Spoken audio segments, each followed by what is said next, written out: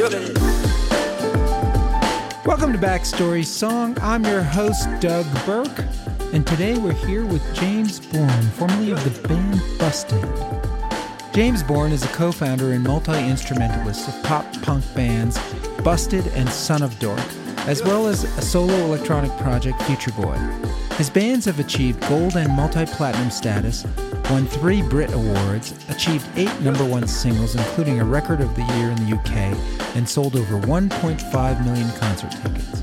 James has also written songs extensively for many other pop artists, including Miranda Cosgrove, the Jonas Brothers, and Train's Pat Monahan. James has also written several theatrical musicals, including Loserville, Out There, and Murder at the Gates.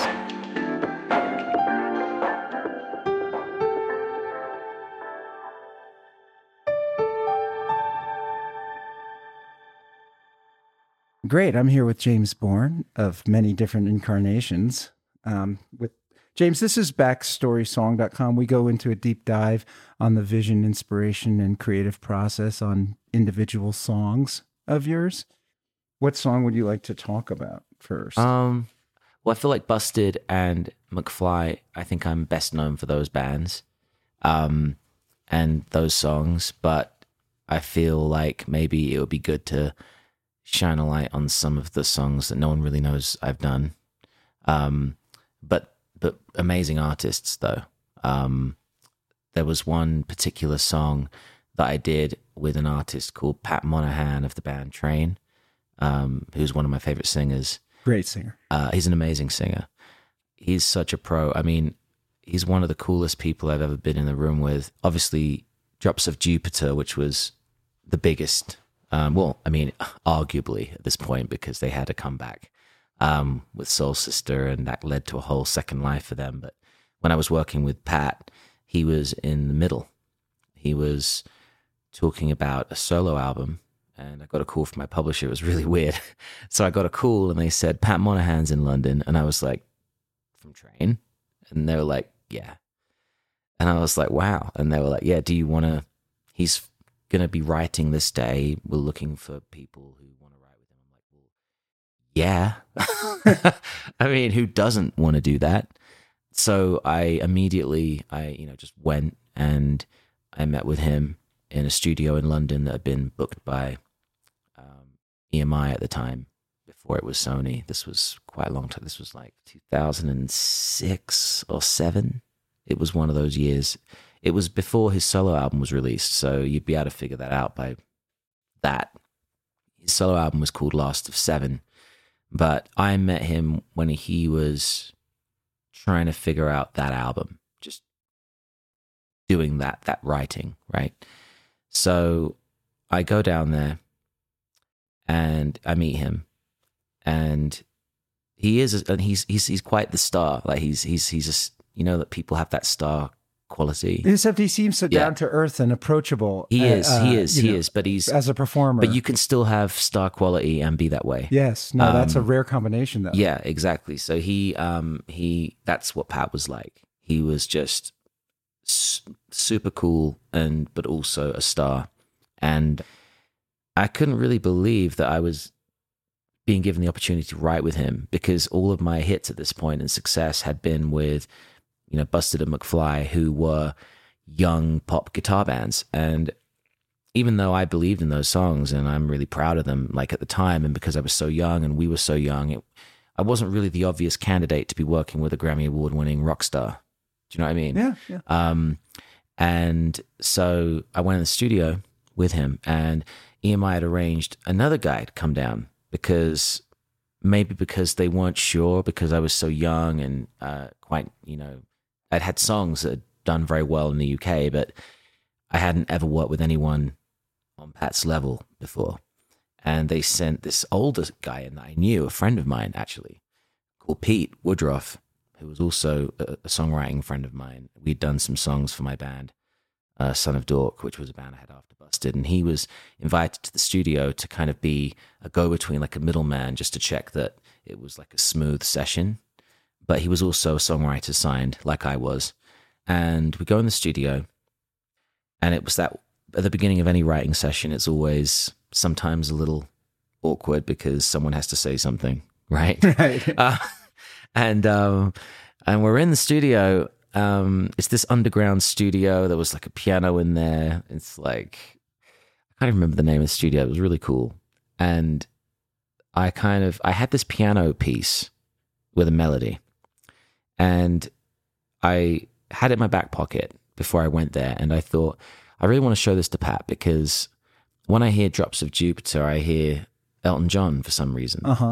And I just felt that this song, I think the obvious thing would be show him something on a guitar, like make something rock, but I just had this thing and I wanted to show it to him. So I did. And I kind of hummed the melody without any lyrics. There were no lyrics, just a melody and a piano. And the thing that it was the piano piece and the melody together that kind of sort of made me feel like it was worth showing. So I did. Were you nervous about it? Yeah. You're like, how's he going to react? Yeah. Yeah, well, because he could have said... That sucks. Yeah. Let's do something. Here's what I really want to do. Exactly. So I played it for him. And before he could say anything about it, Pete, my friend, said, yeah, I'm not sure if that's the right thing for this session, James. This isn't, that's not what he needs. And before he could finish talking, Pat kind of interrupted him. And Pat didn't know our relationship, because he could say that stuff to me easily because we had a creative relationship, and it's easier to be honest with people that you have a background with, right? But Pat had no background with either of us, and he had no problem telling this guy. He just kind of said, he interrupted him and he just said, so are you an executive? And Pete said, no, I'm a songwriter. I'm here. I'm signed to EMI, and I was invited to the session just to help. And he said, because I'm going to do the lyrics, and we've got the melody and the piano, and I don't think we need any more help here. I think we're good. And very polite, or very diplomatic. Oh, it was. I've never seen anything like it, actually. And because I think he was. I think what it was, Pat loved it, and Pete didn't think it was right. So at that moment, I think Pat just felt like, well, I love it, and I'm going to do lyrics, and I think we're good. So he kind of threw him out the session. And Pete was really cool about it too. Like, by the way, because he's really cool. And he just went, oh yeah, of course, he left. And we still laugh about it to this day. It's just so funny. But then all of a sudden he left. So I watched him kind of throw him out the room in like in a really like professional, like non-crazy way. It was just, but it was kind of frightening. It was like, wow, I've never seen anyone do that before. Right. But in such a professional way too. And then he kind of looked at me and went, well, I'm going to go to the park and I'm going to write lyrics. And then you're going to stay here and you're going to start building the track. And when I come back, I'm going to sing it. And I was like, okay. Wow. So he left. And he had the whole melody in his head. He recorded it on he had an dictaphone. He just had it on a phone, and he just recorded me. He recorded me playing it. Okay, so he's singing and playing. He's listening on his phone, on his smartphone. He recorded me doing the melody and the piano, and he took it to the park in Soho somewhere, because the studio was in Soho. Yeah, he took it into Soho Square or somewhere like that, and sat in the park or wherever he went. He said he was going to the park, and back at the studio, I started building the track in the studio, and I was like, this is pretty heavy. Like, I showed him it once. He has it recorded. He's writing lyrics. I'm building a track. It was all very like, I've never done a thing this way before. So it was a new way of working for me.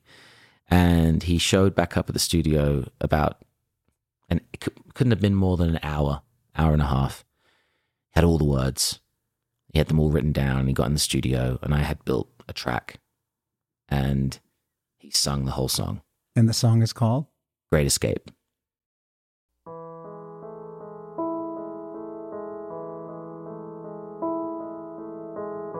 Thought I could, but I just can't wait. started planning for my great escape, where I'd live and what I'd leave behind.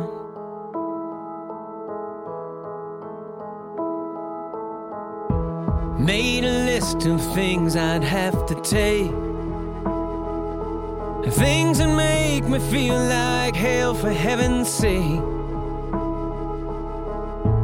Who I'd love and who would toe the line.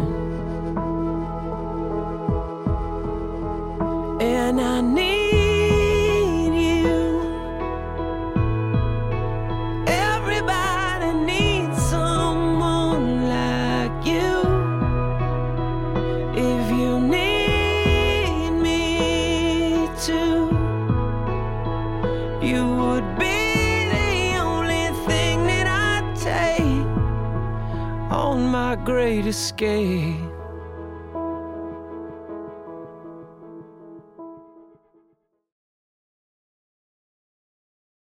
How many takes? The first take was good. I mean, Get Out. no, I don't remember if it was a one take thing, Yeah, but I know that it easily could have been. I mean, he's that good. He's just a really amazing dude to work with, and also, we know. I mean, this was before Soul Sister, which was, I guess, the big comeback for Train. And before Soul Sister, this was between his solo album and his comeback with Train. I was also bumping into him a lot. And because that session went so well, we had other sessions. Sure. And we wrote other songs. And I would go to SIR with him after he finished rehearsals. And we would write songs in the evening if I was in LA. And we went to Malibu one night and wrote an amazing song. We had a great time. I mean, we did some really good songs. But I would also be in studios where I would go into a vocal booth to lay a vocal down on a new song that I was working on, and the production team I was working with was also working with him. And I would see lyrics that had been left behind, by Pat from a session the day before, and I would just say, Pat Monahan's been here, because the lyrics would just be amazing, right? They would just be sat there from when he had a session from yesterday. It was a really cool time. I mean, I'm glad that in that time of my life, because this was after my bands, I had and it was the beginning of a long period of just straight up songwriting for me. Yeah. I didn't do anything else. I just wrote songs, and I wanted to better myself just as a songwriter. So I've interviewed a lot of the Nashville songwriters, and this is much more similar to kind of the way the Nashville scene works, where publishing houses hire people to write songs, and they put them together sometimes and say, you three, you're going to sit in a room. Mm-hmm. We're going to rent you a house, and you guys are going to sit in that house and just write. And what instruments do you need in the house, and we'll put them there, and you're going to make art together. Yeah. Sort of. Whereas in rock and pop, it's not always like that. Often the artist writes the song and then performs the song sort of as an independent exercise. And this is, much more like the Nashville style of songwriting in some respects. Yeah. And well, I mean, it was a very natural way of doing it, but it was a way that I wasn't used to. Yeah. Yeah. I mean, you'd done the other thing where the group got together and created a song at Busted. Yeah, but Busted was just a complete unique thing. Sure. It was just such a complete unique experience to anything that I'd ever, I'd never done anything before. It was my, I was, it was like, I was a teenager. Sure. I was, Yeah, I get that. So let's stick with the Great Escape. Great Escape. Great Yeah, Escape. That's the So name what's of it about? So Pat, I guess, would be able to give the best because he did the lyrics. Sure. So I don't know if I'd even be able to do that question justice. That's fine. Because those lyrics actually didn't come from me. They came from Pat. I just did the melody and the piano. So, but do you feel like the lyrics captured, because part of what I try to understand... yeah, they did. No, he nailed it. I mean, he tuned straight into the tone and the emotion of the music. Which is? Well, it was slow. It was motivational or inspirational, I guess. Uplifting in the chorus. It's very hard to put it into words, when you start getting this deep. Sure. But He just tuned in to the frequency of what the music was and came back with the right lyric. I understand it's very challenging. Yeah. What I try to do is understand what I call the invisible language, which is this marriage. But that's what it is. It is an invisible language. It's not really even a language that can be spoken, I don't think. It's a language that can only be felt. Do you know what I mean? Yes. And it's this marriage of the words and sounds. All kinds of sounds. And people don't realize the range of sound we live in. And that, I think, the thing that you're speaking about is, I think that's the thing that separates like real songwriters, because I think to really be a songwriter, you have to understand that. If you don't, I don't think you can truly be one, because people talk about melody, lyrics, and music, but no one ever talks about what you're talking about. That combination. No, because it is the combination that makes it all work. Yeah, because it's also conceptual, right? It's like, that's the thing. That's the secret part. And it was recorded by Pat or the band? It was recorded by Pat for his solo album, and it was Last of Seven. That was the name of it. And I think it's track 10. I can't remember. And were you in the recording session, or your track was just used and he brought in session players? And no, the track that I built in Soho was very quick, and it was a demo. And in the end, Patrick Leonard was actually the producer that produced his album, and who, is an amazing producer. Patrick Leonard. He did Madonna. I think he did Like a Prayer, didn't he, for Madonna? Tons of pretty good song. Yeah, I mean, tons of songs. But I went to the studio and I heard it being tracked by Patrick Leonard. I was invited down, and it sounded unbelievable. I mean, that's the other thing that comes with like not being the producer, is that then you meet all these producers.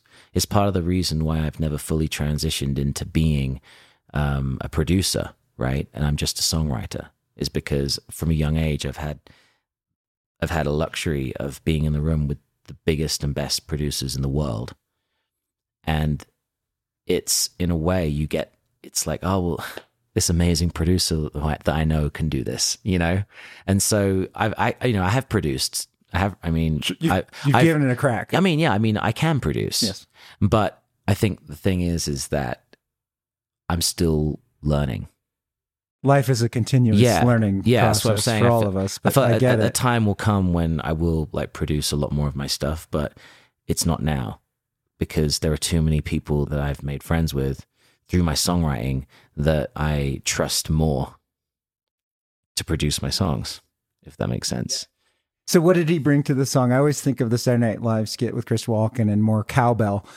It was just sonically a whole lot better. It just sounded better. It wasn't radically different. Sure. I mean, the parts that I came up with in Soho are all in the song. There's guitars, there's like stuff like that that come in the song, and they were all there in the demo. That's what great producers do sometimes. They know not to mess with it if it works, but he made it sound much better. Great. The Great Escape. Thank you for listening to BackStory Song. If you like our podcast, you can become a patron at our Patreon page, where you will receive bonus interview tracks with your favorite songwriters and early release access to upcoming episodes. It is only $3 per month, or the price of a cup of coffee, to become a BackStory Song patron. So let's talk about a busted song. You had a ton of hits, in that era in the UK. Year 3000, What I Go to School For. Yeah, let's talk about Year 3000, just because I feel like that song has like the craziest story. Okay, good. Behind it. Everybody go nuts!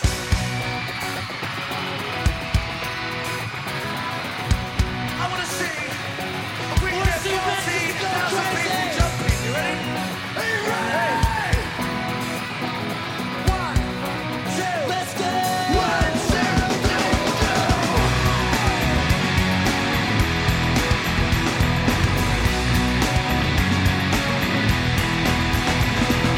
One day when I came home at lunchtime, I heard a funny noise. Went out to the backyard to find out.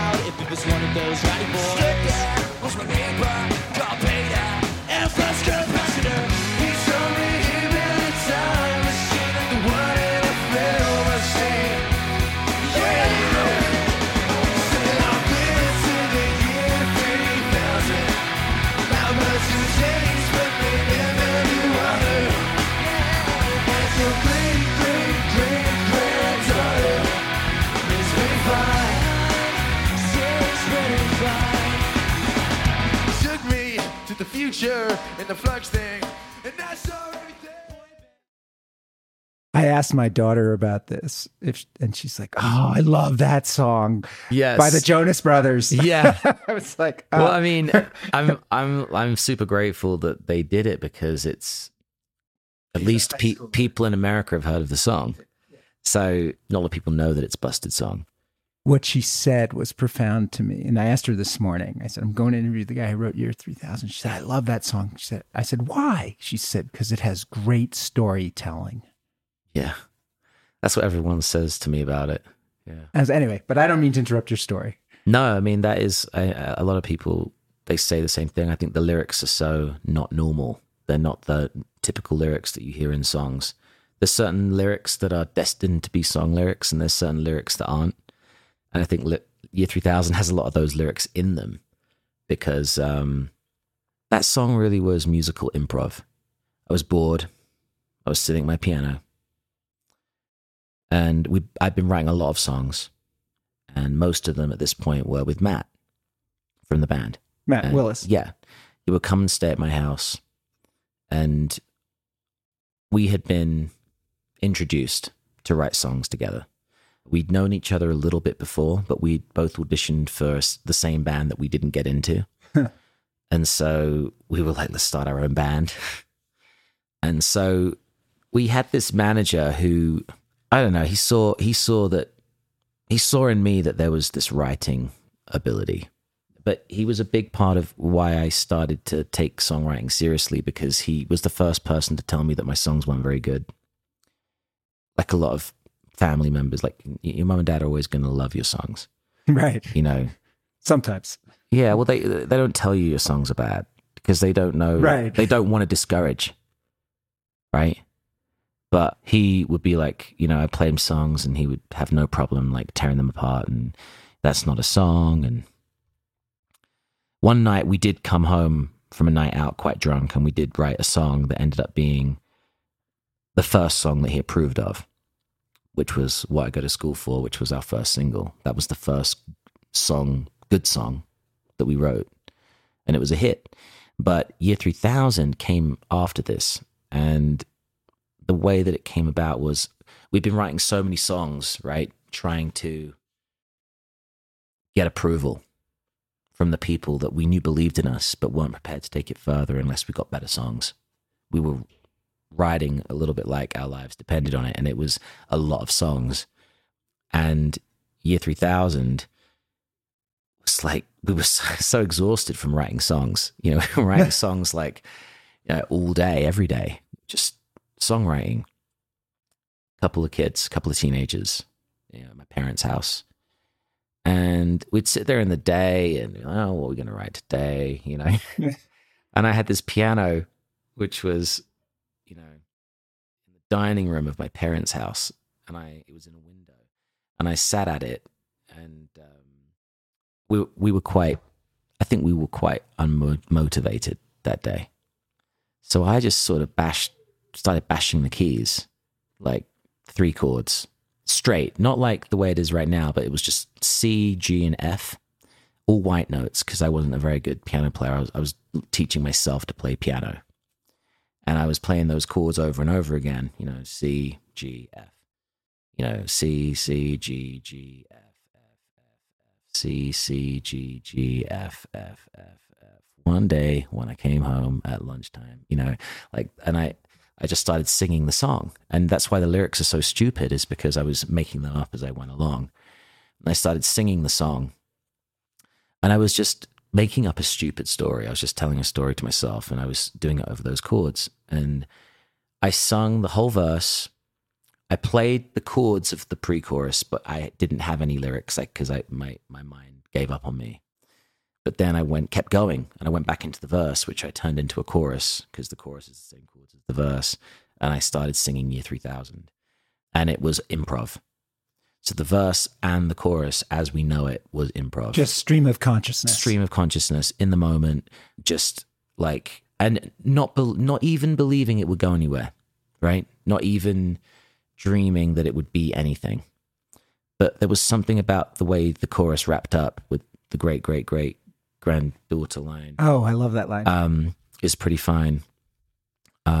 Which the Jonas Brothers changed for Radio Disney. That's another story. But but I kind of got to the end of the chorus, and Matt was sat right next to me, and he was listening and watching.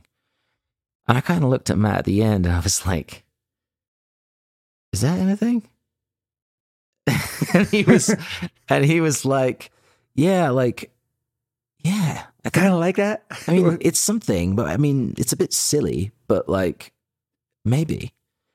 And I was like, I think if we could figure out what the words are between the first verse and the chorus, it could be something. Because if you look at the lyrics of the verse and the chorus, they don't transition. Right. So it was like, how do we do that? What are those lyrics? Right?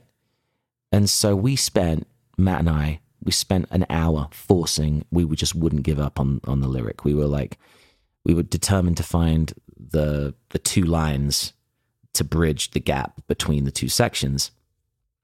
And we were like stuck. I didn't think we would get it, because sometimes you have those moments where you think, I mean, can we even get it? You know? Right. But we just didn't give up on it, because you kind of, we have to get it. You know, there's got to be something there. And I knew that I wanted it to rhyme, because it was a very rhymey song. And I knew that I wanted it to make sense. Yeah, because time travel makes sense. Yeah, well, because I think, yeah, exactly. Well, I mean, time travel. I know that was funny.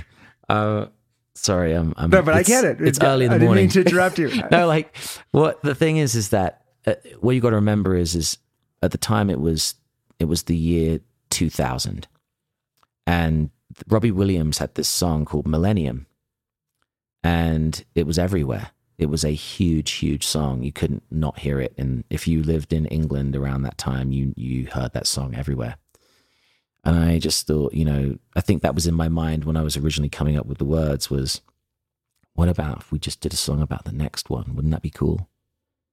About the future. Yeah. And I'm a huge Back to the Future fan. Obviously. I mean, Back to the Future was everything. You have a band named McFly. And, this song is very Back to the Future, referential, right? I mean, I wasn't in McFly, but I mean, the band wrote songs for them. But the band originated with me and Tom writing songs. Tom auditioned for Busted when we looked for a member, and then Tom and I, we remained friends. I invited him over to write songs, and those songs eventually became for the band McFly. Right. But with the pre-chorus, we got the lyrics. He told me he built a time machine like the one in the film I'd seen, and that was the empty space that we needed. Yeah. And then by the time you get from the first chorus all the way to the end so at the first verse, the end of the first chorus, you have the song. The song exists. So Year 3000 existed like that for a long time, because we didn't know if it was sensible enough. We didn't understand what we had. Do you know what I mean? Because it's just this idea in a room at this point. Yeah. We didn't get it. We knew it was funny. We knew that it was like sometimes songs can be a little bit serious, right? Especially like, it's like the package. Like you got artists. If you've never heard of an artist before and they go, "Oh, I'm going to be huge, check out my song," and the song's really serious and they're really earnest or whatever, it's like, it's not fun, right? And I think part of Busted's appeal was that it was fun. Yeah, I think you and Blink 182 had there's a tongue-in-cheek it was fun aspect to. It was just fun. It just put a smile. Doing funny things in your songs. It put a smile on people's faces, and we were of an age that it felt not out of place. we kind of just let the song sit like that. You know, that version that Matt and I had in that room at my parents' house, and it just kind of sat there. And our manager kept saying, you know, we'd evaluate all the songs that we had and what songs are we going to play when we see record companies, what songs are going to be the first ones that we record when we go in the studio. And he kept saying, you know, the song that always showed true potential was The Land of 3000, because he never remembered he'd never remember the names of the songs.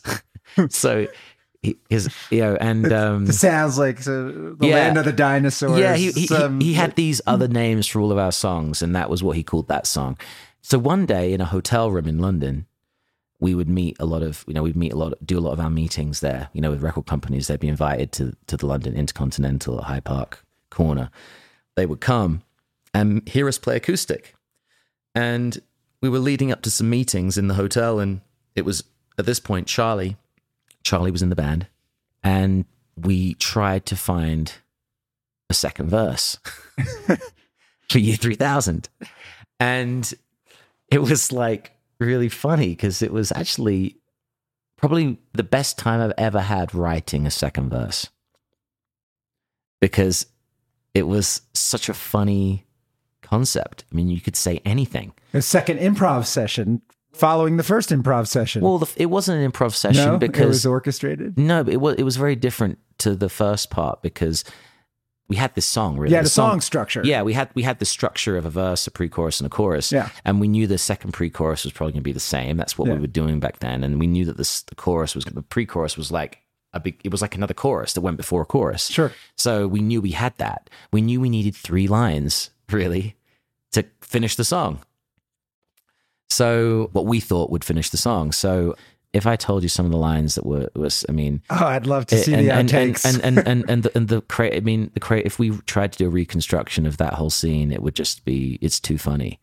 Because, like, you know, our manager would always try and chime in with lines, and they were the worst lines ever. Do you have those outtakes? Do you have that written down? Any of the stuff? I know exactly. Okay, you have it in your head. Because I can't forget it ever because it was just, it's too funny. It was so bad, it was good. Well, it was so weird. But eventually we got the lines, you know, like the boy bands, and another one, and another one, and another one, you know. And because it was just like, hey, let's just paint a funny picture of the next millennium. Triple-breasted women swim around town. Yeah, which is totally like, naked.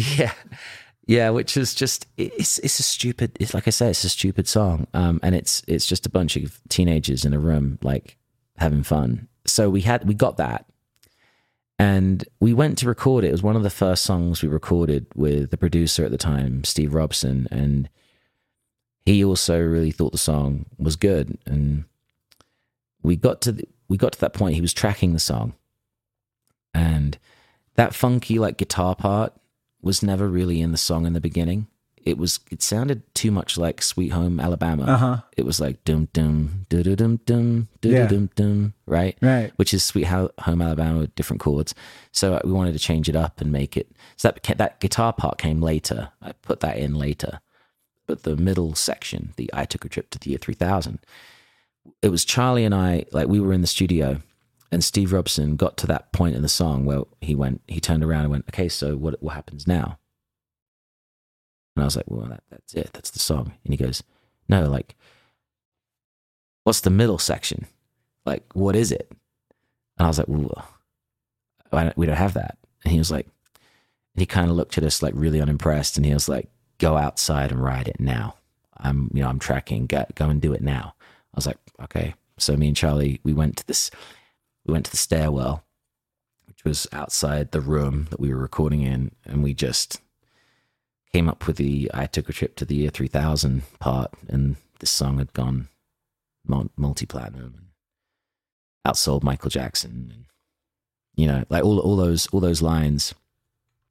That section happened in the studio, and Charlie and I did that, and then we went back in and put it down. He was like, what is it? We sung it in, and he went, that's great. It just went over the existing music, right? The existing chords. So, and that's the song. And I think that last part is what makes people feel like it's storytelling. You start off going to the year 3000, and then in the end, your record becomes a big hit, the seventh album.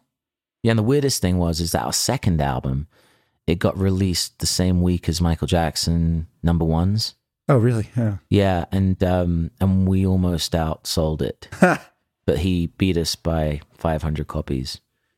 The song just had this like personality that struck a chord with everyone. And I don't think you can plan that. I don't think you can.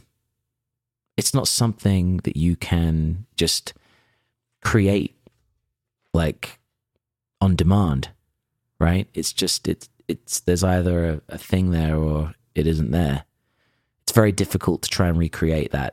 I don't think it's easy to write another one like that because a lot of it had to do with our age. I don't think we could write that song now. So fast forward, not to the year 3000 so much, but to the Jonas Brothers picking up year 3000 and wanting to do it. Yeah, that was a really weird story. Busted broke up in 2005. I started another band, and I think it happened after I had another band, Son of Dork. Yeah, and that band, I think. Oh, I know it. I was still in that band, and I was planning a show for that band where we were going to bring a lot of unsigned bands to London. And I was in a meeting for that, and the phone rang, and it was an international number. And I picked it up, and it was a guy called Dave Massey, who's a record executive in the US. And I've been writing songs, actually. This kid had cut my song when he was 13, and his voice hadn't broken, and his name was Nick. It was a song called Appreciate, and it happened through Dave Massey. And Dave Massey said, it's not working out for Nick. His solo thing's just, not happening right now. We're going to do a band with him and his brothers. We want to do like a Busted style band with them in the US. And we want to find songs for them like Busted. And we want to do year 3000. I mean, is that cool if we do year 3000? And I said, yeah, I don't think you need my permission to do year 3000. I mean, it's out there, so you can cover it, right? Like, it's not a big deal. Lots of people cover songs. And he said, no, but we need to change some of the lines. There's a couple words in there that Radio Disney won't play. And I was like, well, what do you want to change? And he was like, well, we don't want to say pretty fine because, we want to say doing fine. We don't want to give Disney a reason to like not spin it. It has to be really clean, like really clean. And I was like, okay. I said, these are all like really minor things. And he was like, yeah. And then they said about the Michael Jackson thing, which I don't know, like I always sing the Michael Jackson lyric. I'm a huge fan. I think, there's no real proof of anything. And I just kind of feel like I'm a huge fan and nothing's ever going to change the music for me. And it's huge inspiration. So, they wanted to change that line for Radio Disney. And I was like, I think that's really lame. But, like it's an executive calling me from like another country. And I was like, I didn't know this band. I didn't think anything was going to happen with the song. As far as I was concerned, it was like, I'm going to say yes because it's this powerful record executive, right? Calling you. I'm also like 21 at this point. I'm just like grateful for any opportunity that comes. I was like, look, if you think the song's a hit for them and you want to change a few words around, I was like, fine, if that's what you want to do, but I don't particularly want to change the words. I like the words the way they are. But if you want to change them, change them. But you can't get publishing for it. That's got to be the thing because it's like the song's already out there. It's already a hit song. So my song. Yeah. It's not your song. It's my song. But if you want to move those words around, you got my blessing, right? That's what they wanted. So I was like, yeah, do that. I didn't think, honestly, I'd ever hear it again from them. You just don't think that stuff's going to happen. Who is this Nick Jonas? Well, yeah, I mean, like, but honestly, it's like, those things seem so far-fetched. So I was in America and I was at my friend's house and there was a Miley Cyrus concert playing on television. And all of a sudden the music changes and I recognize the song and these three guys come out and one of them's wearing a gold jacket and like, I'm like, what? This song sounds so familiar. And then I realized I know this song. It's my song. and then all of a sudden the song, everyone knew the song in America. It was a big hit. It made a lot of noise over here. And I'm really glad that we did let them move a few things around because they took the song to a whole new audience. They took, it's been incredible for the song. The song's it's global now. Yeah. What's that make you feel like to have a global hit like that? It's special because really anywhere you go, like people have heard, in America, like I spend a lot of time in America. I've got my visa and I do a lot of music here and people know me really as the guy that wrote Year 3000. They don't really know about Busted. So it just shows, how that there's different levels of hits. You could have a hit song in one country and no one knows about it in another country. To have a global hit song is a lot different. It's very different. Yeah.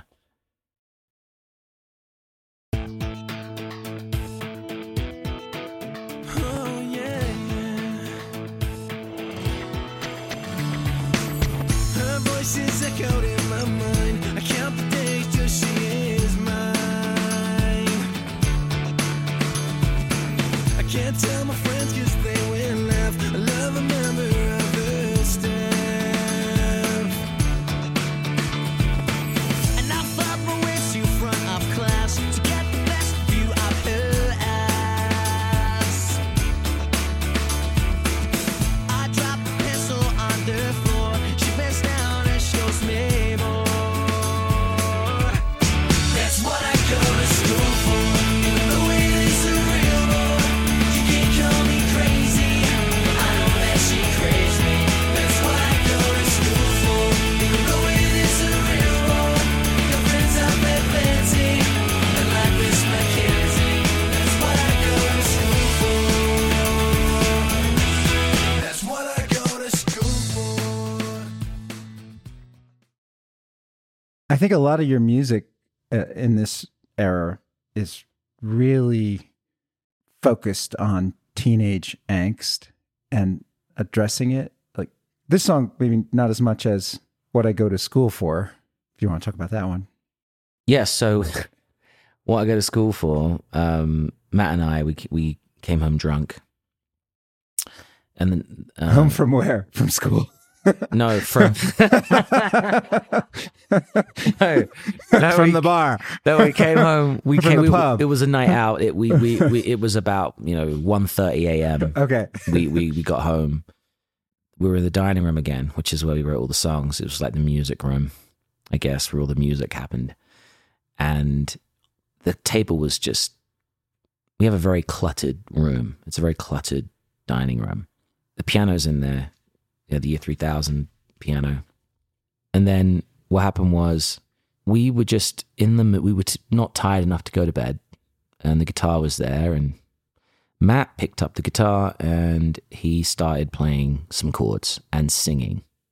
He was singing a melody and some words. He was singing a song. But the song was like, I love what he was playing. I loved the chords. I loved the feel of it. But I knew that the lyric was just not quite there. I liked the words, but I just didn't think he had this verse, or he may have thought it was a chorus. I don't know, but it was just this thing that he was playing. I don't know if he thought it was a chorus or a verse, but for me, it sounded like a verse. And he had these lyrics. Her voice is echoed in my mind. I feel it aching all the time. Can't tell my friends because they will laugh. Feel like I'm heading down that path. Those were his words. Right. So two of those lines are in the song, in the beginning of the song. And what happened was I said that the line that stuck out to me the most in that verse was, can't tell my friends because they will laugh. That to me unlocked the story. So I was like, well, why can't you tell your friends? Do you know what I mean? what would you not want to tell your friends? I was just thinking. I was just like going off on one, like the 100-mile-an-hour thoughts just flicking through. And I was like, what rhymes with laugh and what can't you tell your friends? And I coined the phrase, member of staff to go with, I love a member of the staff because it rhymed with laugh. Yes. And then, and that unlocked the concept of what I go to school for. Because it's a song about not being able to tell your friends that you can't stop thinking about teacher. You have a crush on a teacher. Yeah. A big crush. Yeah. On a teacher. Yeah, and I thought and like she's that's hot. Cool, yeah, so I was like, that's a cool concept. Right? And Matt loved the concept. Was there a Miss Mackenzie? Or was she a composite? So you remember when I told you about our manager would used to spurt out lines that were always dreadful? So this was actually one good thing that he came up with, and that was the name of the teacher. Okay. So we had this line, girlfriends, I've had plenty, and he came up with he actually did come up with the Miss Mackenzie part. None like Miss Mackenzie. Yeah, he suggested Miss Mackenzie part. So there wasn't actually a Miss Mackenzie in your... No, it was about a teacher. It was a real story. I mean, I don't think you have to have been through that to be able to write that. Does that make sense? No. But Matt was definitely, he was on, when I mentioned the idea of writing a song about that, Matt was all about it because he said that, he had also felt that way when he was at school. No, I think many young men do feel that way. In a way, I feel like you do have those moments. I personally never had anything like that, but like he was like, yeah, I'm all about that concept because that some people do. It's quite relatable to like a lot of people. And then we wrote the song. We just started writing this song. When you unlock the concept, it's very easy to find the words. If you ever can't find the words, if you ever struggle finding the words to the song, it's normally because you don't know what the song's about. Just saying, that's what I found. Some people go, "Oh, how do you get over the writer's block?" Right? I don't think anyone's ever short of melody. I don't think anyone's ever short of music ideas. I think normally writer's block is a lyric thing, but it's a concept thing. So that was the thing that opened up the gates. Well, I think if this song helped Matt get good grades in middle school, his parents probably didn't care that he had a crush on Miss Mackenzie. We'd left school at this point. And also, I think Matt and we weren't in the best place with we dropped out. We were like dropouts. At a private school, right? As I read in your bio? No, Matt went to a stage. He had a scholarship at a stage school in London. Okay. Which wasn't an academic situation. It's like you do a bit of singing, performing dance. schools. Yeah, it's a good one. It's a prestigious one. Yeah, very prestigious like stage school. He went there, and then I went to this school. I mean, I think my parents hoped that I would go to like the really good, like where all the smart kids go, and I went there. I got in after the GCSEs when I was 16, and I went to the open day, and they wouldn't let me have time off for music, so I didn't go.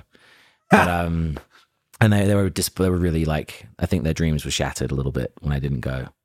But they were also really encouraging for the music, but they were scared I was going to ruin my life, for sure. Yeah. So this charts in the UK. Is this the first song of yours that you heard on the radio? Yeah, we were in a car and we were promoting the song.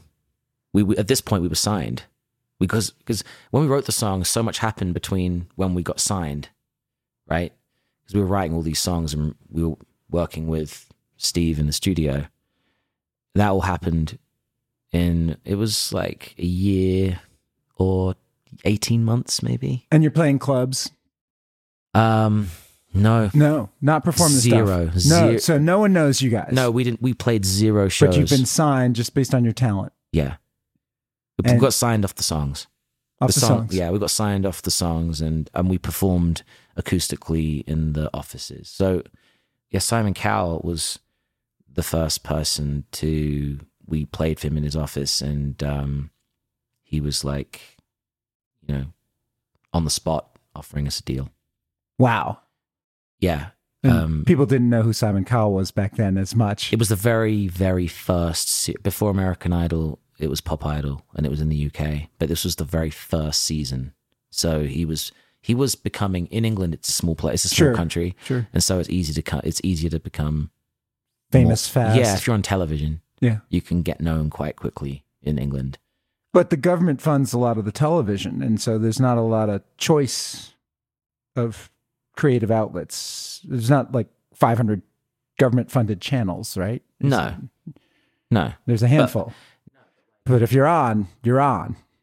Well, at this point, there were, it's even more fragmented now than it was back then. But like back then, there were certain things that the whole country watched. Right. There was like music shows, a lot more of them that were widely watched. Right. So you first premiered this song, What I Go to School For, where? So the radio, the first time we heard on the radio, we were like in a car somewhere. I don't remember where we were, but we were in a car and we were like going between radio stations, and we'd just been into a radio station and they said that we were going to spin it, and we had the radio station on in the car because we wanted to hear it, and then it came on. So we were semi-expecting it, but it doesn't matter. It's still cool to hear your song on the radio. I'm sure. How'd you feel? Well, I'm trying to remember it. Everyone was like super happy. There's a lot of laughing in disbelief, right? Huh. Like a lot of that. Kind of like, it was a little bit overwhelming because the way that we came about in the beginning was it was almost like to people on the outside that it happened overnight, but it didn't. It happened quickly. Sometimes it takes people a lot longer. Right? Sure. But the planets kind of lined up for us like quite quickly. And it was crazy because this experience, of hearing the song for the first time on the radio, it happened a lot more. It happened in different countries, like in France and, sure, and in Germany and Austria and Italy. Like we'd been all these places, we had a major record company behind us and they were sending us everywhere. And sometimes you would get in the car and you wouldn't know where you were going. Sure. Your tour manager had your passports, and if you needed to get on a plane, you weren't always... I probably was told and there was a diary, but I didn't look at it. Do you know what I mean? I was like 18 at this point, so... BackStory Song's mission is to help songwriters and their work get found and discovered so they can make a living and keep on creating great songs. The best way to pay a songwriter is to listen to their songs. Unfortunately, with the decline of radio listeners, songwriters who live off royalties do not make the same royalties they used to. Please help out the BackStory songwriters by listening to their songs on our playlist. Share BackStory song episodes with your friends on your social media and encourage them to do the same. By liking and sharing BackStory song on your social media, you'll be helping the songwriters on this podcast. So let's talk about something you're doing for yourself. Yeah, so I think doing some music by myself is something I've always thought about doing. And time just felt right to do some. I've been writing a lot and recording a lot. And so at Sundance, this has been my first show for my new music. First chance to test drive new songs in front of a new crowd in a different country, which I wanted. I wanted it to be that way. I didn't want to be in front of a familiar crowd. I want it to be as fresh as possible. And Sundance just felt like a good place to do that because that you can be in great hands.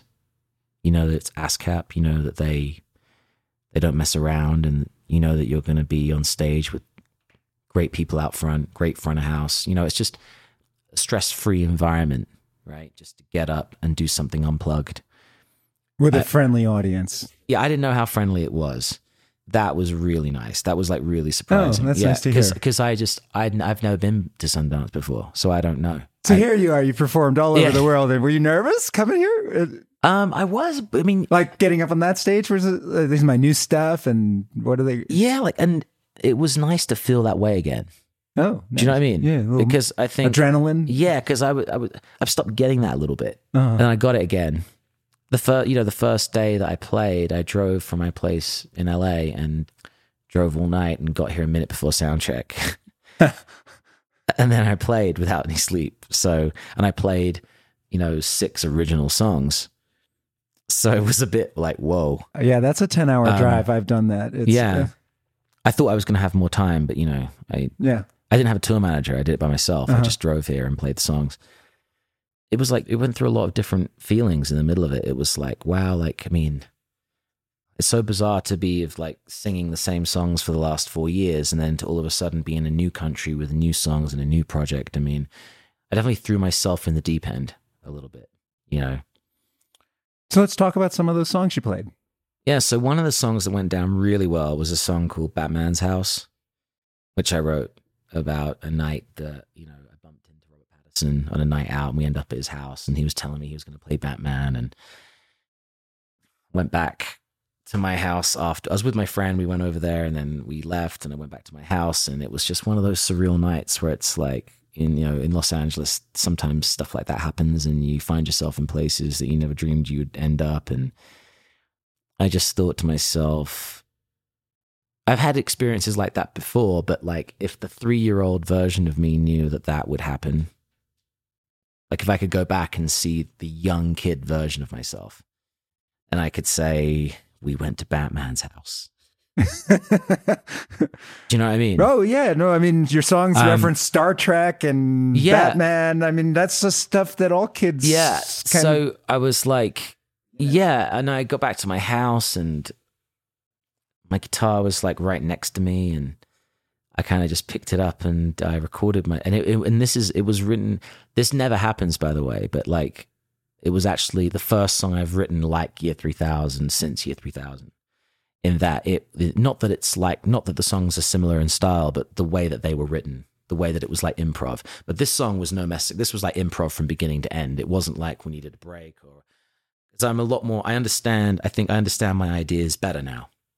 I understand when I come up with an idea now, I can understand it sooner than what I used to, right? Because I've written a lot in the last 20 years. You've matured and grown as a songwriter. I've done it a lot. I think the more you do it, I think you get a little bit more, get better at it. Yeah, right? I think that's true with almost everything. Yeah. Practice. Yeah. Yeah, if you write with some older songwriters that have been doing it for 50 years, they have this it's really natural thing about their ideas that just feels like you don't get that without that time. That experience. Yeah. But so the song was, I made a voicemail. So the voicemail exists of the song as I'm writing it. And then I went into the studio. I wasn't going to record it. And then I did. And it was again, year 3000, wasn't sure whether to take it seriously or not, wasn't sure whether it was appropriate, wasn't sure. We're asking ourselves, me and John, who I record the song with, we were asking ourselves all those questions, and we just did it. And he said, I said to him, John, what's a solo album for? It's to do the ideas that are too stupid for the band, right? And then he was like, yeah, and then it's going down so well. It went down so well at Sundance, and so Batman's House. What's the song about? What it's about? It's about what it says. It's about going because Robert Pattinson is the new Batman, and he was talking about it, and I was asking him about it because, if you hung out with Robert Pattinson, you're going to want to know. So Batman, because Batman's house is Bruce Wayne's house, and Batman lives in a cave. Right. So there are actually 2 different ways to interpret the song, and one of them is that way. The lyric works both ways from different perspectives. There's the one way where it's it's just the story that happened, which is just finding yourself at the guy that is playing Batman at his house, the actual guy that plays Batman. Or there is the version where I imagine the Joker singing it, about, did you see Joker? Yeah. The new one? Yeah. There's a scene where he goes to Batman's house. And I imagine like the Joker singing that song.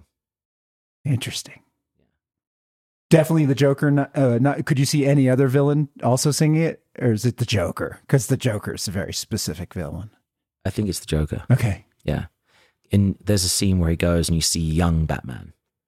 And I get a lot of ideas from films too, like Year 3000. I mean, even what I go to school for, like a lot of those lyrics have come from like Back to the Future, and like Crash the Wedding was Wayne's World. Yes.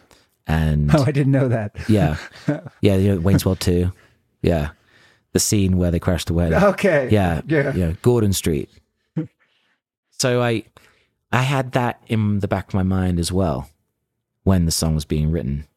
On Batman's house. Yeah, there's like, it's a different feeling to the other songs on my solo album. It kind of has its own place, and I guess there are two interpretations for me.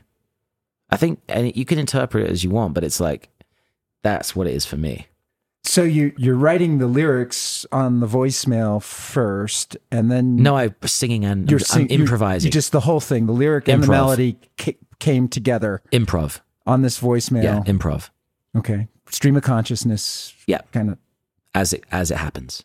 And the mood and the feeling you're going for in the melody, you thinking about that at all, or is it just coming like? It's nostalgic. It's nostalgia because it's, 3 years old, running around the garden, dressed as Batman, and now I'm here. Kind of a surreal feeling, or like It's like the thing. It's quite theatrical, theatrical. right? It's like darker than the other songs. Yes, well, has to be. It's Batman, yeah, right? Exactly, and the strings are a little bit Batman, and it was cool because it opened up, because the lyric opened up a lot of production stuff. Again, like we're going into that place that we touched on in the beginning of, like when we started talking, that it's hard to describe. It's that tuning into the frequency of The invisible language. yeah. And I think Batman represents the invisible language more than any other superhero because he does not have a superpower. And yet, when the stuff gets rough, all the other superheroes turn to Batman and say, what do we do? Batman, what do we do now? Yeah. Like, and I always think that he's got really high emotional intelligence, and that's the thing. And that's why Superman and Spider-Man and all the other superheroes turn to him in that moment. Even though he doesn't have the superpower, they say, what do we do, Batman? Yeah, you can outthink. But part of it comes from having been through such a dark life experience, to get there. Yeah, well, when I imagine it's like, it's not a sunny day. You know what I mean? Yeah. It's like Year 3000's a sunny day. Yeah, no, he's the Dark Knight. Yeah, Batman's like a cloudy day. Overcast, Yeah. moody, gonna storm day. Yeah. Yeah. Like a day in London. Yeah. like a overcast, about to have a thunderstorm day. Not that there aren't nice days in London, but that's kind of famous for that. Yeah. No, I mean, like the lyric, because I guess if you had to split down to the millisecond, if you're like improvising, what is coming first? Because you're doing lyric and melody, but I guess the lyric is slightly before the melody, because I hear the lyric just before I sing it. I think of the lyric right before I sing it, right? Interesting. If you're doing improv, if you're just improvising, because the melody's coming up in your fingers somewhere. I think in improv I'm singing words. I'm not like wording singing. Do you know what I mean? Uh-huh. So like the lyrics really are choosing the melody, not me. Wow. Well, James Bourne, I've taken a lot of your time. Yeah, that's fine. I have fun. Yeah, I mean, it's cool. I mean, yeah, it's cool. It's cool to talk about the songs and reminisce. So, yeah. What's the name of the album? I don't have a name for it, and I'm pretty sure that it might end up being a self-titled album. James Bourne. Yeah, just because if I don't have a name that is obvious, or I don't want to inflict one on it, right? maybe I'll think of one that makes sense. But if I don't, it's probably going to be self-titled. Okay. Yeah. Do we have a release target date? I know these things are subject to a lot of variables. I'm thinking it's going to be the summer. Okay. We can't wait. Yeah, I want to release some singles just off the album to give people a taster of what's to come, and eventually release the album. Then I don't play too many shows before the album comes out. Will we get a tour after the album comes out? I do want to play. Absolutely. Yeah, I want to go. I want to go as many places as possible. And will it be solo or a band? What are you thinking? Well, for my album, it'll be probably. Well, it depends. It depends how well it goes, because I can go and play the songs anywhere by myself, and it's no sweat. It's just like me going anywhere. But if I want to have, I guess, like, the level of production of my live stuff is going to depend if people like it and if it takes off. I don't know. It is something for all of us to look forward to. Yeah. Okay. I can't wait to hear it and see you again on tour. Thank you, James Bourne. This has been really terrifically fun. Yeah.